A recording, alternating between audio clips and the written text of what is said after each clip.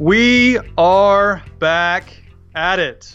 Finally, welcome back to the Pistols Firing podcast on hiatus for the Masters, but we are back. I'm Carson Cunningham, joined as always by Mr. Augusta himself, Kyle Porter. Kyle, have you been able to get a good night's sleep since Tiger took home his fifth green jacket? I have. I didn't for about 12 days there, 15 days there, but it's been nice to rest up a little bit. I feel refreshed, almost ready for the next major. It's like 3 weeks away. It's weird. That's right. And we will talk about our Masters experience at the end, but we have a ton to get to with OSU. A lot's happened since you and I were walking down Magnolia Lane. Obviously, we didn't walk down Magnolia Lane. In theory, I mean, we were on the property. All right.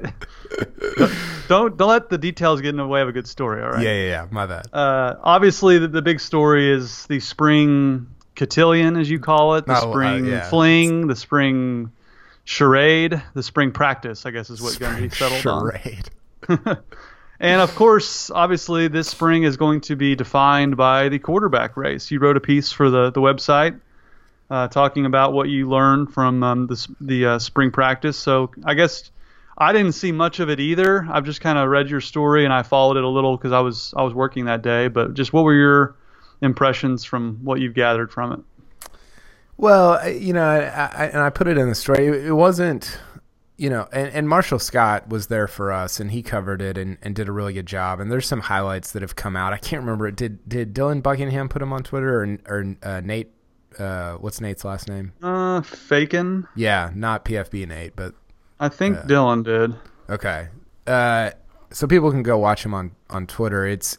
Look, it's 200 seconds of highlights from a practice. You're like, okay, well, what do I learn from this? But honestly, based on the entire spring, Carson, and I think the spring game, cotillion, whatever, exemplified this, embodied this. It's a tight race. And if it's a tight race and you care about the long-term health of the program, I just don't see a way around going with Spencer Sanders. I would agree. I mean, to me, it goes back to and this is a bad example because it didn't pan out, but the theory behind starting Wes Lunt, I think, was a good theory. If he's the most talented quarterback on the roster, go ahead and go with him. I mean, I agree with that. And the thought of starting Drew Brown over Spencer Sanders after you didn't even give Drew Brown a chance to play last year throughout, Taylor Cornelius had his moments, but he also had his struggles. And Drew Brown didn't step on the field once, other than that one play where Cornelius's helmet got knocked off in the bowl game. That was it. So, I mean, yeah, I agree with you. If it's all even, and if Drew Brown's not like way ahead of Spencer Sanders, I'm going with Spencer Sanders. He's the franchise. He's the most highly touted quarterback you've recruited ever, even more than Bobby Reed. He's Mr. Texas football. He's the face of the program.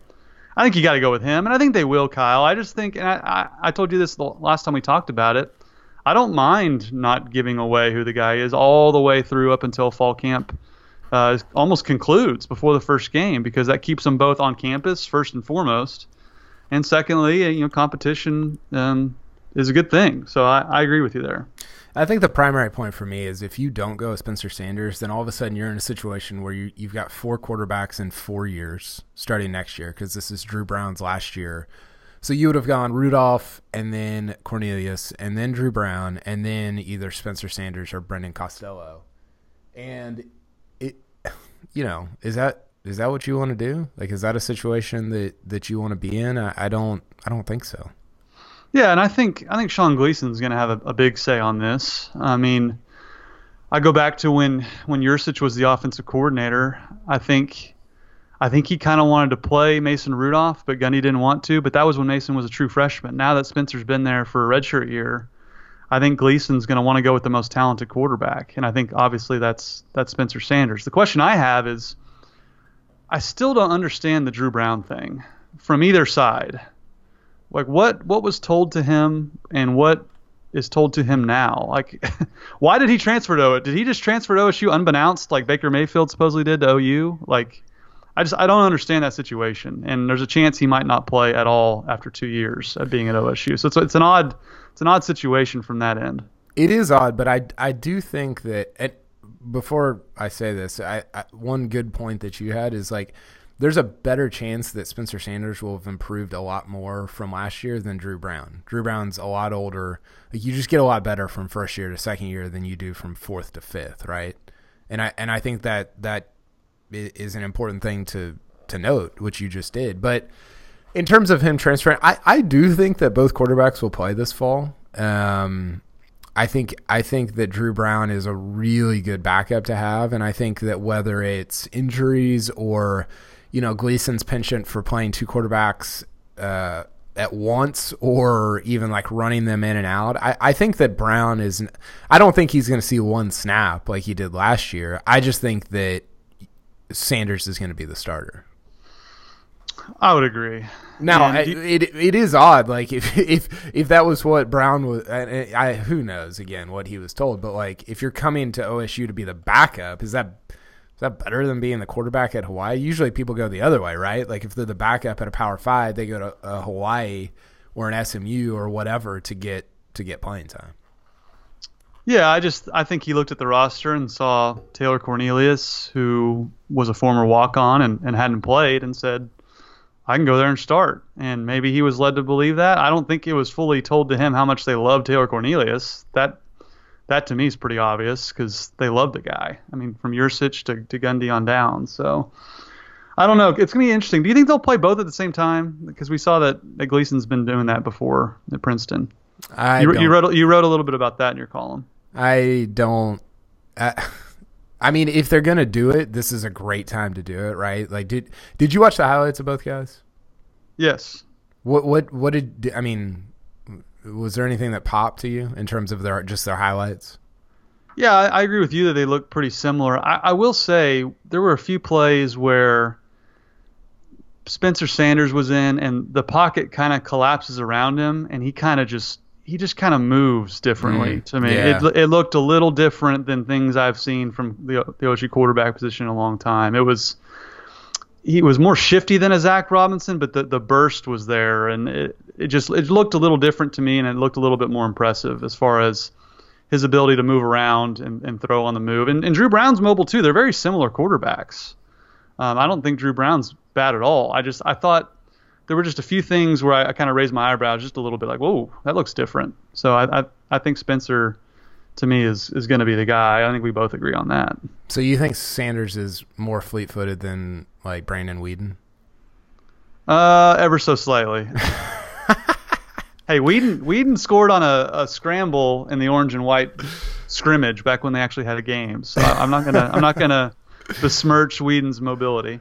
Weeden was there on Saturday, so was Mason Rudolph. They should have thrown them out there. If it's just a practice, put some green shirts on them. Don't touch them. Just let it rip. In the 7-on-7 portion, they could have just why not? The quarterbacks. I mean, you're not. Yeah, let's do it. That's something they could have marketed to get more people to go. It's like, we got Rudolph on one side against Weeden. Let's do this. Yeah, and by the way, just play a game. I know. 7-on-7. Like, well, that's my problem, Kyle. Like, to me, this game is a reflection on, or this lack of game is a reflection just on the whole attitude that Gundy has towards recruiting and his program in general. Like, you just look at what everyone else around the country is doing that are, top 25 programs. They're making it a big deal. They're making it a recruiting event. Yeah. And every year, Gundy makes it less and less of a deal. And he keeps trying to. This is like the fourth or fifth year in a row he said they don't have the depth, which that's just turning into a crutch at this point. That's not even true. Well, and then he was like, "Well, next year we'll probably have the depth," and it's like, what? He's just talking, yeah. And and it goes back to, I'm sure people are tired of hearing it, but I'm going to keep saying it. They're top 10 in wins since 2008. Like, you have elevated this thing to a level where you can have a big time spring game. It'd be fun for the fans. Tons of recruits could come out, and you could recruit a higher level of athlete, like a CJ Moore, who we're talking about on offense. I think you can start doing that for your entire roster. To me, it's more evidence that he is just set in his ways, and he's cool, just doing what he's doing, and doesn't really want to put forth the effort to jump up a few notches in recruiting. So two things. One, the first thing that stood out to me about the quarterbacks is how small Drew Brown is. I mean, he's tiny, like short. Yeah. Did you notice? I mean, it's sort of hard to tell, like, but there were moments where I was like, oh my gosh, he's so small. Well, I saw him standing next to Cornelius last year, so yeah. Yeah, that's a good point. But Marshall Scott had a great line that Jelani Woods, like, crouched over is taller than Drew Brown. I thought that was hilarious and probably true. And then the second is CJ Moore is a freak. And for a moment there, he made me forget that Oklahoma State actually has Tylan Wallace, Blitnikoff finalist, robbed of the actual award on its roster. He is unbelievable, and I could not be. And Gundy did the thing where he's like, "Oh, he's probably not going to play the whole time," and it's like, "What are we doing? Like, why are we saying this?" He looked unbelievable. He said what? He said he's only going to play like 55 plays a game. He should be starting, shouldn't he? Shouldn't he be in the Tyron Johnson role? Yes. Is he my new Tyron? Is he my new Tyron that I have to talk about every week that they don't throw in the ball? He's awesome. And, again, spring practice, whatever. We'll see come Oregon State. But, yeah, I maybe it's because of his frame, his build, his too skinny. I don't know. I don't know why he's only going to play 55 to 60 plays a game. That sound you hear is Casey Dunn lighting up another cigar, by the way. I know.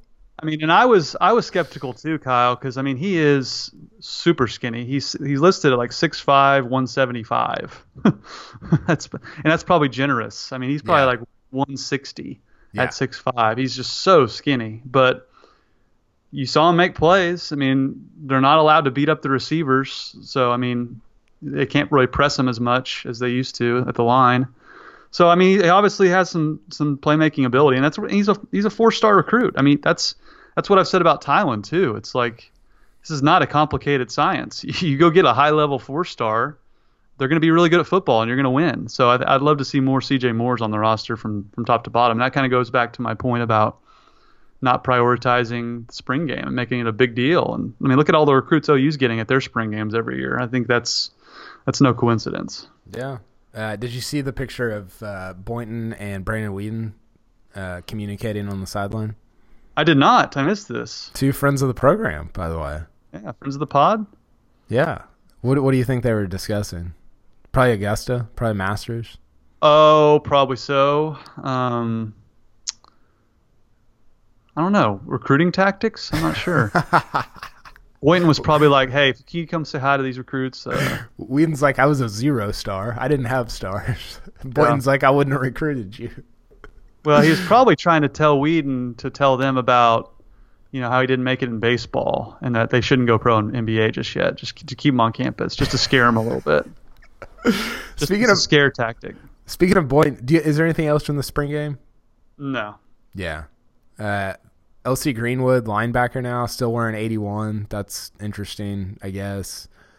The quarterback thing is the main thing. But, I think one important, and I forgot who pointed this out. I think it might have been Jenny Carlson. Like, neither Drew Brown or Spencer Sanders is going to transfer, because Spencer Sanders would have to sit out the fall anyway, even if he transfers, so he's not going anywhere. And Drew Brown, I think it's a little complicated because he's already transferred, and I just think it's too messy to be able to do it. So, Carson, I think Oklahoma State's in a great position at quarterback going into the fall, even though they haven't named a starter yet. I just think they're in a good spot. Yeah, I mean, we haven't seen either of them play it down yet. So, I mean, I don't know about being in a great spot. We don't know anything about either of them, really, other than the recruiting. So, I mean, they have depth. I'll give them that. I mean, last year it was Cornelius and not much else as far as who they were willing to play. So yeah. And I know Dustin Ragusa is super high on Costello, too. It's a guy we haven't really talked about yet. He loves him. It's hilarious. Okay. Costello is, I'm going to start calling him Dustin Costello if it keeps up.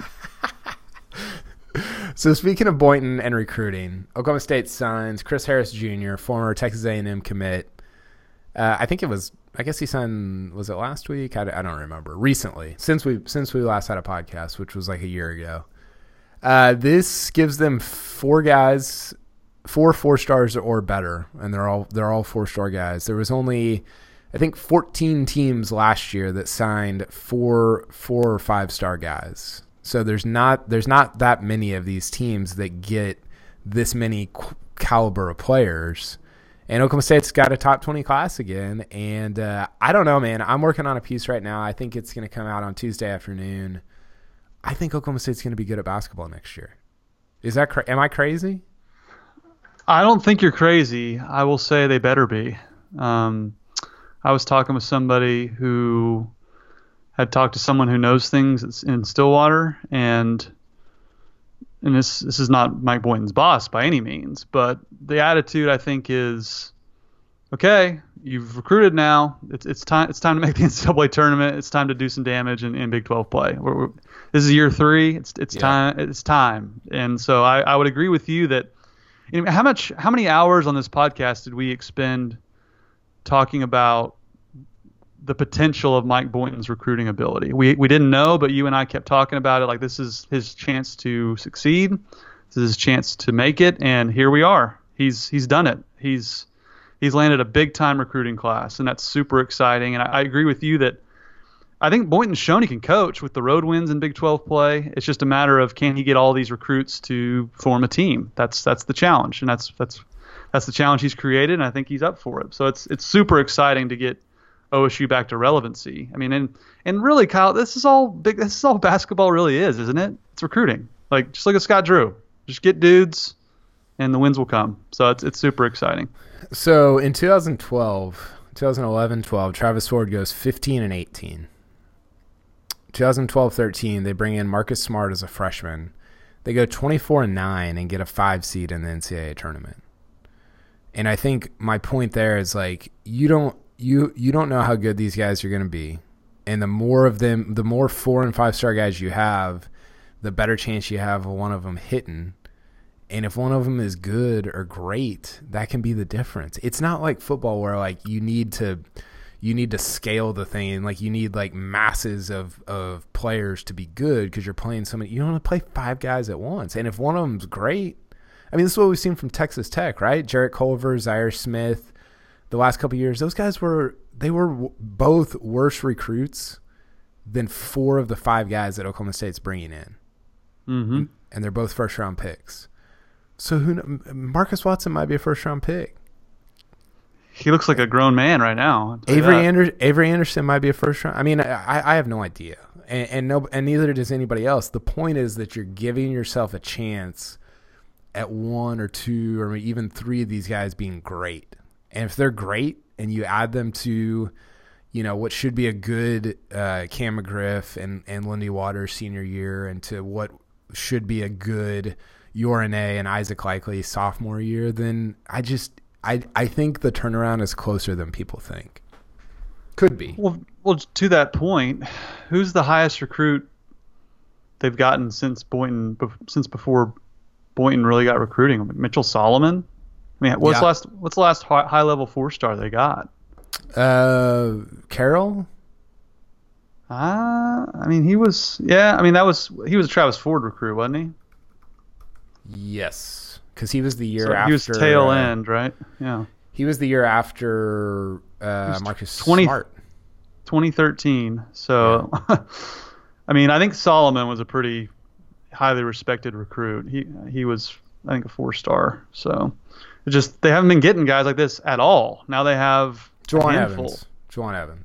Oh yeah, I mean, and look how good he was. Jeffrey Carroll was a 3-star on Rivals. So Juwan Evans turns around your program. He was a 4-star guy. You know. Yeah.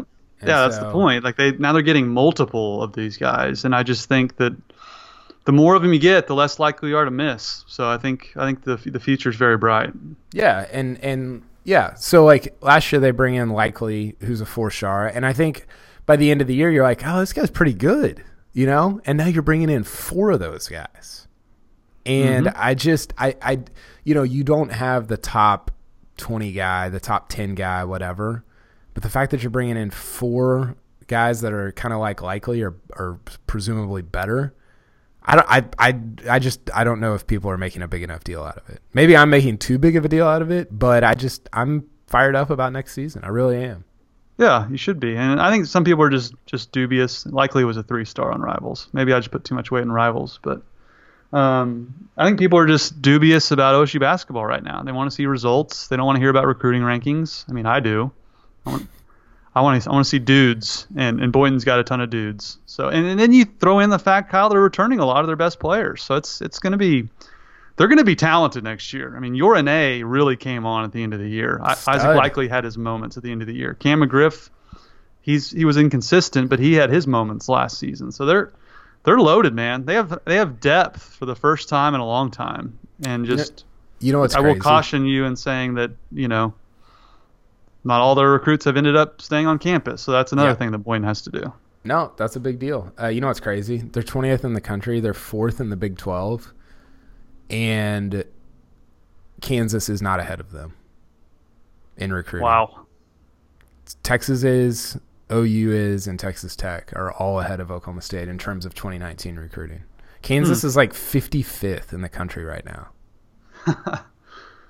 Well, did they lose a lot of guys to the NBA? I don't know. I mean, I think part of it is like it's not over yet, so they could get more. I don't know. I don't know what the deal is. I know they've got some investigations going on or whatever's going on up there, but I don't know. Things are happening, so we'll that's see. the thing. Like OSU could get exponentially better and still not finish in the top 4 next year.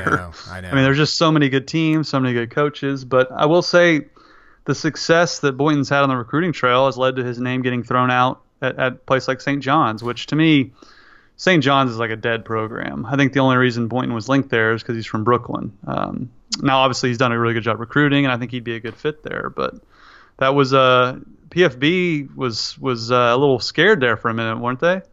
You guys in the Slack chat? Well, I was like deep in the Masters stuff, so I didn't really know what was going on. But it seemed like you had pretty strong feelings about it, just around like what mostly around like what the St. John's job means or meant. But yeah, I think there was some like it would have been weird though, right? Like you go 12-20 and you get hired elsewhere. That's odd. That's Lane Kiffin-ish. It would be the most OSU basketball thing ever, wouldn't it? I mean, right when they get momentum, just the rug gets pulled out from under them with Underwood, and that would be just another example. Yeah, I don't know. That felt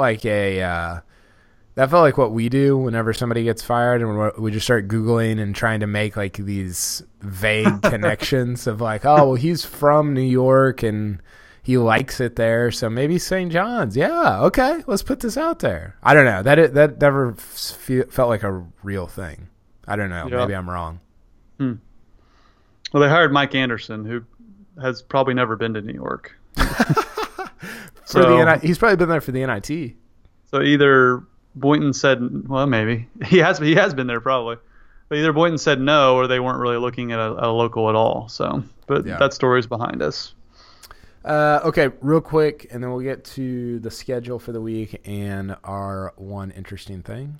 Oklahoma State baseball swept Texas over the weekend. Got a little bit buried by the spring cotillion stuff, but Oklahoma State now leads the Big 12 in Big 12 conference standings in baseball. So that was exciting.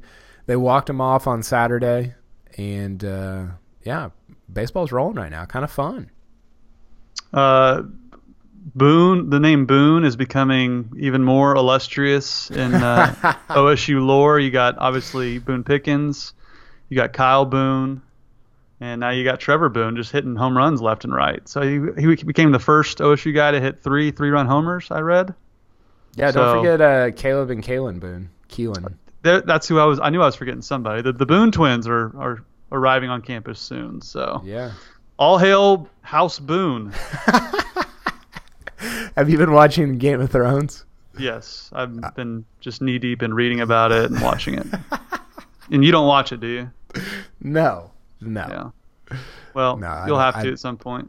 I don't have time for that. It's the best show ever created, so that's all you're missing. Okay, let's get to this week's OSU schedule, brought to you by Chris's University Spirit, your one-stop cowboy shop on Campus Corner. And be sure to shop online at chrisuniversityspirit.com. Carson, baseball game on Tuesday against ORU actually got canceled because it got rained out. But baseball is at Tech this weekend. A big series. Yeah, it is a big series. They're looking for some basketball revenge, for some football revenge too. So let's try to get after it in baseball. And then Big 12 championship in golf is this weekend. Actually, kind of sneaked up on us. It's in West Virginia, or it's at West Virginia. It's at the Greenbrier, which hosts a PGA Tour event. So that's exciting for them.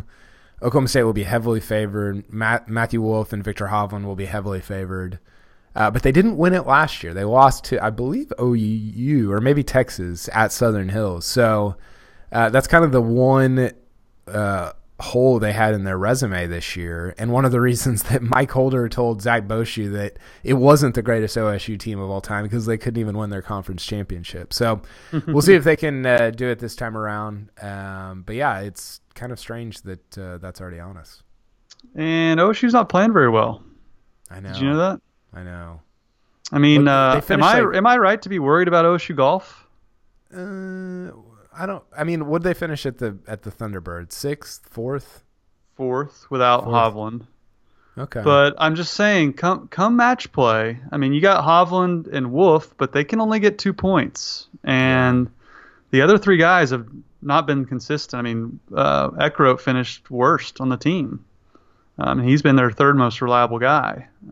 So I'm getting a little nervous about the OSU golf team in match play. I mean, you got your 2 big dogs, but if your other 3 don't come through, I mean, you're done. So I don't know. It is interesting, and even in stroke play, like, it's such a team deal that, like, even if you've got 3 guys that are just crushing, like, your 4th guy can upend you. You know, I think. Boucher went out in 29 on the front 9 at Karsten, but since then has not done much of anything. And Hayden Wood's been decent for a 4th, 5th man, and then they got a freshman also playing. So yeah. I will say this, Kyle. Oklahoma Sooners won the Big 12 last year. Remember? Yeah. I thought it was. I thought it was Texas, but you're right. They've got bigger issues. I don't know how people follow this very close at all, but Brad Dahlke and Blaine Hale have kind of lost it. They were their number 1 and number 2 guys. They didn't start for a large stretch of the season. Dahlke was their 5-man 2 tournaments ago. That's crazy. He since has come back to the pack a little. He's since in the lineup the last 2 tournaments, but 3 tournaments ago they didn't even start him. I've heard he's had a crisis of confidence, and Blaine Hale was one of their best guys, and he's still not playing. So they clearly recruited well to have some younger guys starting over them, but man, it's interesting. I'm sure OU's glad there wasn't an episode of Driven this season. I mean, because they've had some problems. So as much as OSU, I'm kind of worried about OSU. I'm a little more worried about OU. I mean, challenging them for the rivalry again. So this is I'm looking at the World Amateur Golf Rankings. Mm-hmm. Number 1 amateur in the world right now, Victor Hovland. Number 3 amateur in the world right now. This is not college golf. This is not Big 12. This is not NCAA. This is all over the planet, wherever you play amateur golf. This is not just guys that are 18 to 22. This is 30 or whatever you are. You're involved in this. Victor Hovland's number 1. Matthew Wolff's number 3. Zach Boshu's number 14. Wow. And Austin Eckroat is number 34. They have 4 of the top 34 non-professional golfers in the world. They should win it. They should win everything that they play in from here on out. Is Boucher that high because he won that Canadian tournament? Probably, yeah. Because he hasn't done much at OSU. I think he won the Canadian Amateur last year, or that's right, something like that. Yeah, he won the Canadian Men's Amateur, which is not it's an okay event. It's not a great event. But yeah, I mean, to your point, in his last 5 starts, he's 37th, 55th, 15th, 30th, and then 2nd. So he's been okay, not great. But he's got experience. I mean, I think it's a big deal to have been there in an NCAA before and to have gotten it done in the final, in the final matchup. So, well, they're definitely going to want to win the Big 12 after not winning it last year. I have a question for you on this topic. Okay, I want to hear it, but let's hear it one more time from our sponsor, Chris's University Spirit, and then I want to hear your question, and then we'll talk about Augusta. Chris's University Spirit on Campus Corner in Stillwater, Oklahoma is proud to be your one-stop cowboy shop since 1986 and proud sponsor of this podcast, Pistols Firing. They specialize in custom-printed Oklahoma State apparel and merchandise and pride themselves on their excellent customer service. They also offer a full line of custom Greek apparel and can even outfit your Little League team head to toe. They're located at the corner of 3rd and Knobloch on historic Campus Corner. You can follow them on Facebook, Twitter, and Instagram. And be sure to shop online at chrisuniversityspirit.com. Shop Stilly, shop Chris's University Spirit. Okay, Carson, hit me. Who would you vote for the Hogan Award? Victor Hovland or Matthew Wolff? The Heisman of collegiate golf. It takes into account all amateur events and college golf events.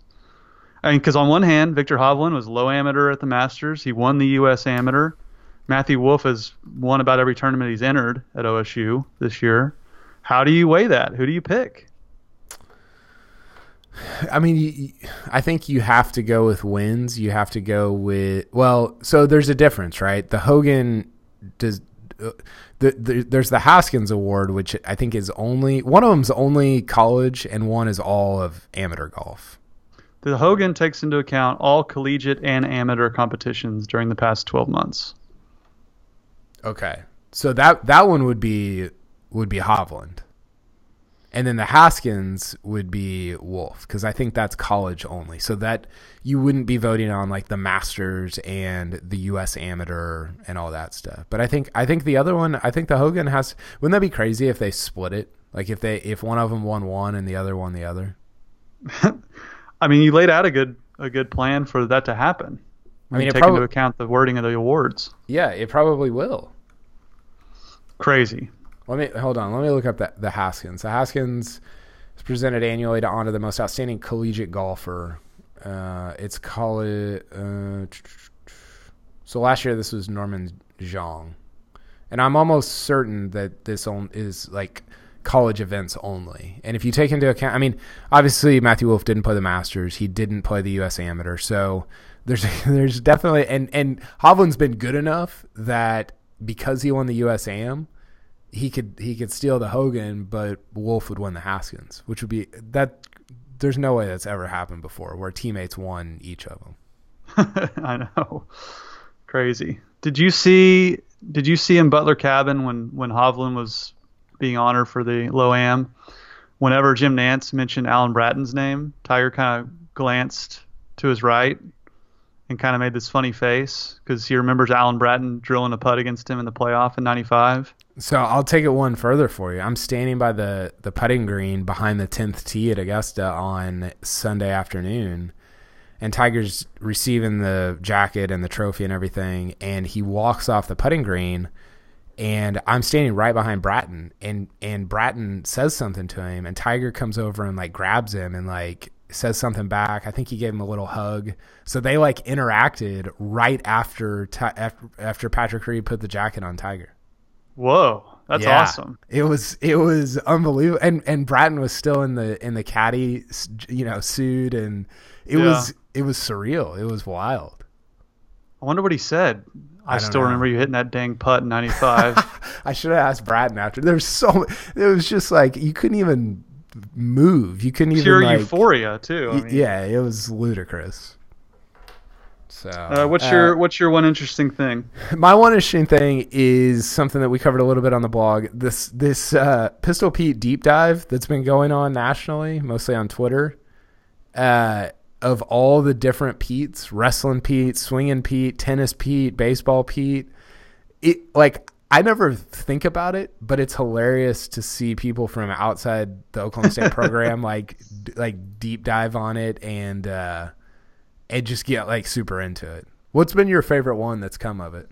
I loved that thread. If you want to go look it up on Twitter, it's Roger Sherman from The Ringer. He posted it, and OKC Dave kind of brought it to the locals' attention. I love so many of them. I think Wrestling Pete is the best as far as just pure sports is concerned, because he has the wardrobe change, man, and he looks like the Incredible Hulk, but he's still wearing his cowboy boots while wearing a singlet. It's just hilarious to me. But for me, Kyle, it was seeing the ones that I hadn't seen before, like the hotel administration Pete that's wearing like a bathrobe and has his toothbrush and a coffee mug and like slippers instead of cowboy boots was spectacular. Bass fishing Pete, where it's just normal Pistol Pete, and instead of a gun, he's holding a bass fish for the fishing team was fantastic. What was yours? There was one that came out of left field, like prosthetics Pete. He's holding that prosthetic leg. I think mine's either that or the detective Pete. I don't even know. That? I don't Criminology? Even know yeah, I think so. I think Poklahoma made it his Twitter picture, but he's like holding a magnifying glass, like Sherlock Holmes. It's like Sherlock Holmes Pete. It's incredible. There's Breaking Bad Pete because he's got chemistry. But yeah, I was actually gonna go with prosthetics Pete. That's unbelievable. That killed me. It's so funny. I don't know how people found all this stuff. Yeah. So Poklahoma has it as his Twitter profile, and it's like Pete in a tweed hat, but with a magnifying glass. It's fantastic. It's one of my best friend. He majored in fire protection at Oklahoma State. They have one of the best schools for that in the country. And I didn't even know they had their own Pete. It was him like riding on a fire engine, like full steam ahead when like a fireman's outfit. That one was pretty great too. And I sent that to my buddy that majored in that. Yeah. And I told him to send me a shirt if he had one, but he didn't have any. Yeah, the whole thing is so good. So that was my one interesting thing. So what about you? Yeah, and it came up too because obviously Hovland was wearing the Swingin' Pete in Butler Cabin. I think that was great for the university and the marketing and obviously recruiting for Alan Braden. So that's kind of how that came about. Did you see what Big Randy said about that? He said, "Good to finally see some orange in Butler Cabin." Just took another shot at Ricky. Such a dagger. Well, my one interesting thing is, yeah, of course he would do that. My one interesting thing, obviously, is getting to go to Augusta and hang out with you. And I did see a lot of Swingin' Pete hats out on the course. The green ones. The green ones are amazing. Yeah, that was great. I want one. They sold out like with a quickness. I hear. So obviously, you know, Kyle, I've always wanted to go, and it always seemed like a thing that just kind of would never happen. But even all those years of dreaming about going, and just kind of in the back of your mind, you're thinking, well, it is a golf tournament, and my experiences at golf tournaments have kind of just been so-so. You don't see a lot of the golfers. You don't see hardly any shots. You wait around and for guys to come through. It's just not a fantastic viewer experience. But all of that went out the window. My expectations were blown completely out of the water just from the second I set foot on the grounds. Like the course itself is a work of art, and I wanted to go down 10 first, and 10 looked like a double black diamond ski slope. It was so steep. That just blew my mind. And so obviously I went to Amen. I went to the par 3, but I got there kind of late, and the par 3 is just too crowded. I didn't get to see hardly anything. That wasn't that great. But on Thursday and Friday, I was blown away at how easily I could follow whoever I wanted, get as close to whoever as I wanted. On Thursday, I was hanging out with Eddie Radosevich, another friend of the pod, works for Sooner Scoop and the franchise. He and I are like, let's go to Amen Corner and wait for Tiger. So we go to 10 green, and here comes Tiger. He's standing over the ball, and there hasn't been a breath of wind the entire time we've been standing there. All of a sudden, this huge gust hits us, and we kind of look at each other like, oh no, don't hit. And everyone's kind of muttering that under their breath on the green. And right as Tiger's about to take the club back, he just takes this really quick step backward and looks up at the top of the trees to his right, then looks at the top of the trees to his left, and then boom, the gust hits him in the chest as he's waiting. And he kind of waits it out, gets back over the ball, hits it on the green, and makes par. That was like seeing, I don't want to be too hyperbolic here, but that was like seeing Michelangelo paint. I mean, that's what it was like. It was unbelievable. And then we followed him through Amen Corner and On Thursday, I got to see the best shots of the day. Me and Eddie saw Phil and Bryson almost hole out on 16 and almost hole out on 18. So it was an incredible experience, and just the media center was off the charts. But I'll just one last story. So I have to fly out at like 6:30 on Friday, and it's about 4. So I'm like, I got to get going. And I see Fleetwood's on 9, and you told me earlier in the week to go to 9 just to see how small the green was. So I'm there, and I'm like, wait a second, Tiger's going to be here in like 10 minutes. I'll wait. I'll be fine. So I waited out. He's really close, and he hits not that great of an approach shot. I'm like, crap, I was hoping to see a birdie here. Tiger steps up and drills like a 35-footer for birdie on 9, and just big fist pump, crowds going bananas. And I'm like, all right, I've seen enough. Time to go. That was my last thing I saw. I thought that was a pretty appropriate way to end the trip. It is. And Friday was bonkers. It felt like an entire tournament happened on Friday. Because Tiger was in it, and then you had the delay, and, he's walking across 12 like by himself. I mean, the whole tournament was incredible. But I'm really glad you got to go. It was fun to hang out, fun to spend some time together. What do you think was the most surprising thing about the entire experience? I mean, not necessarily the golf, but just anything that you experienced. I think the most surprising was, again, just on Thursday, Friday, I'm sure it's different on Saturday, Sunday. Like, the leaders are so spread out and the big names are so spread out. Like, I could go follow Tiger. I thought I was going to skip like 8 or 9 holes. Yeah. So that was such a thrill to be able to go see whoever I wanted and not have to just battle the crowds. But the most striking thing about Augusta and the Masters was how well run everything was. It was like Chick-fil-A on steroids, like as far as the amount of workers, the amount of they got people in the bathrooms directing traffic to tell you where to go. Like, it is the most well-run operation I've ever been around. The pro shop blew my mind. I didn't go overboard, which is nice, but I did spend quite a bit in there. I can see now why the concessions are so cheap, because they get you at the pro shop, no doubt about it.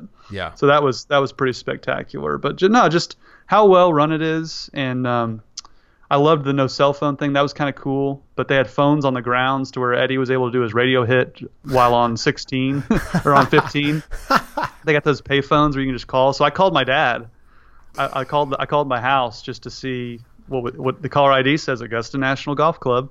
so that was pretty incredible. Cool. But one of the highlights, though, Kyle, was getting to hang out with you after Thursday.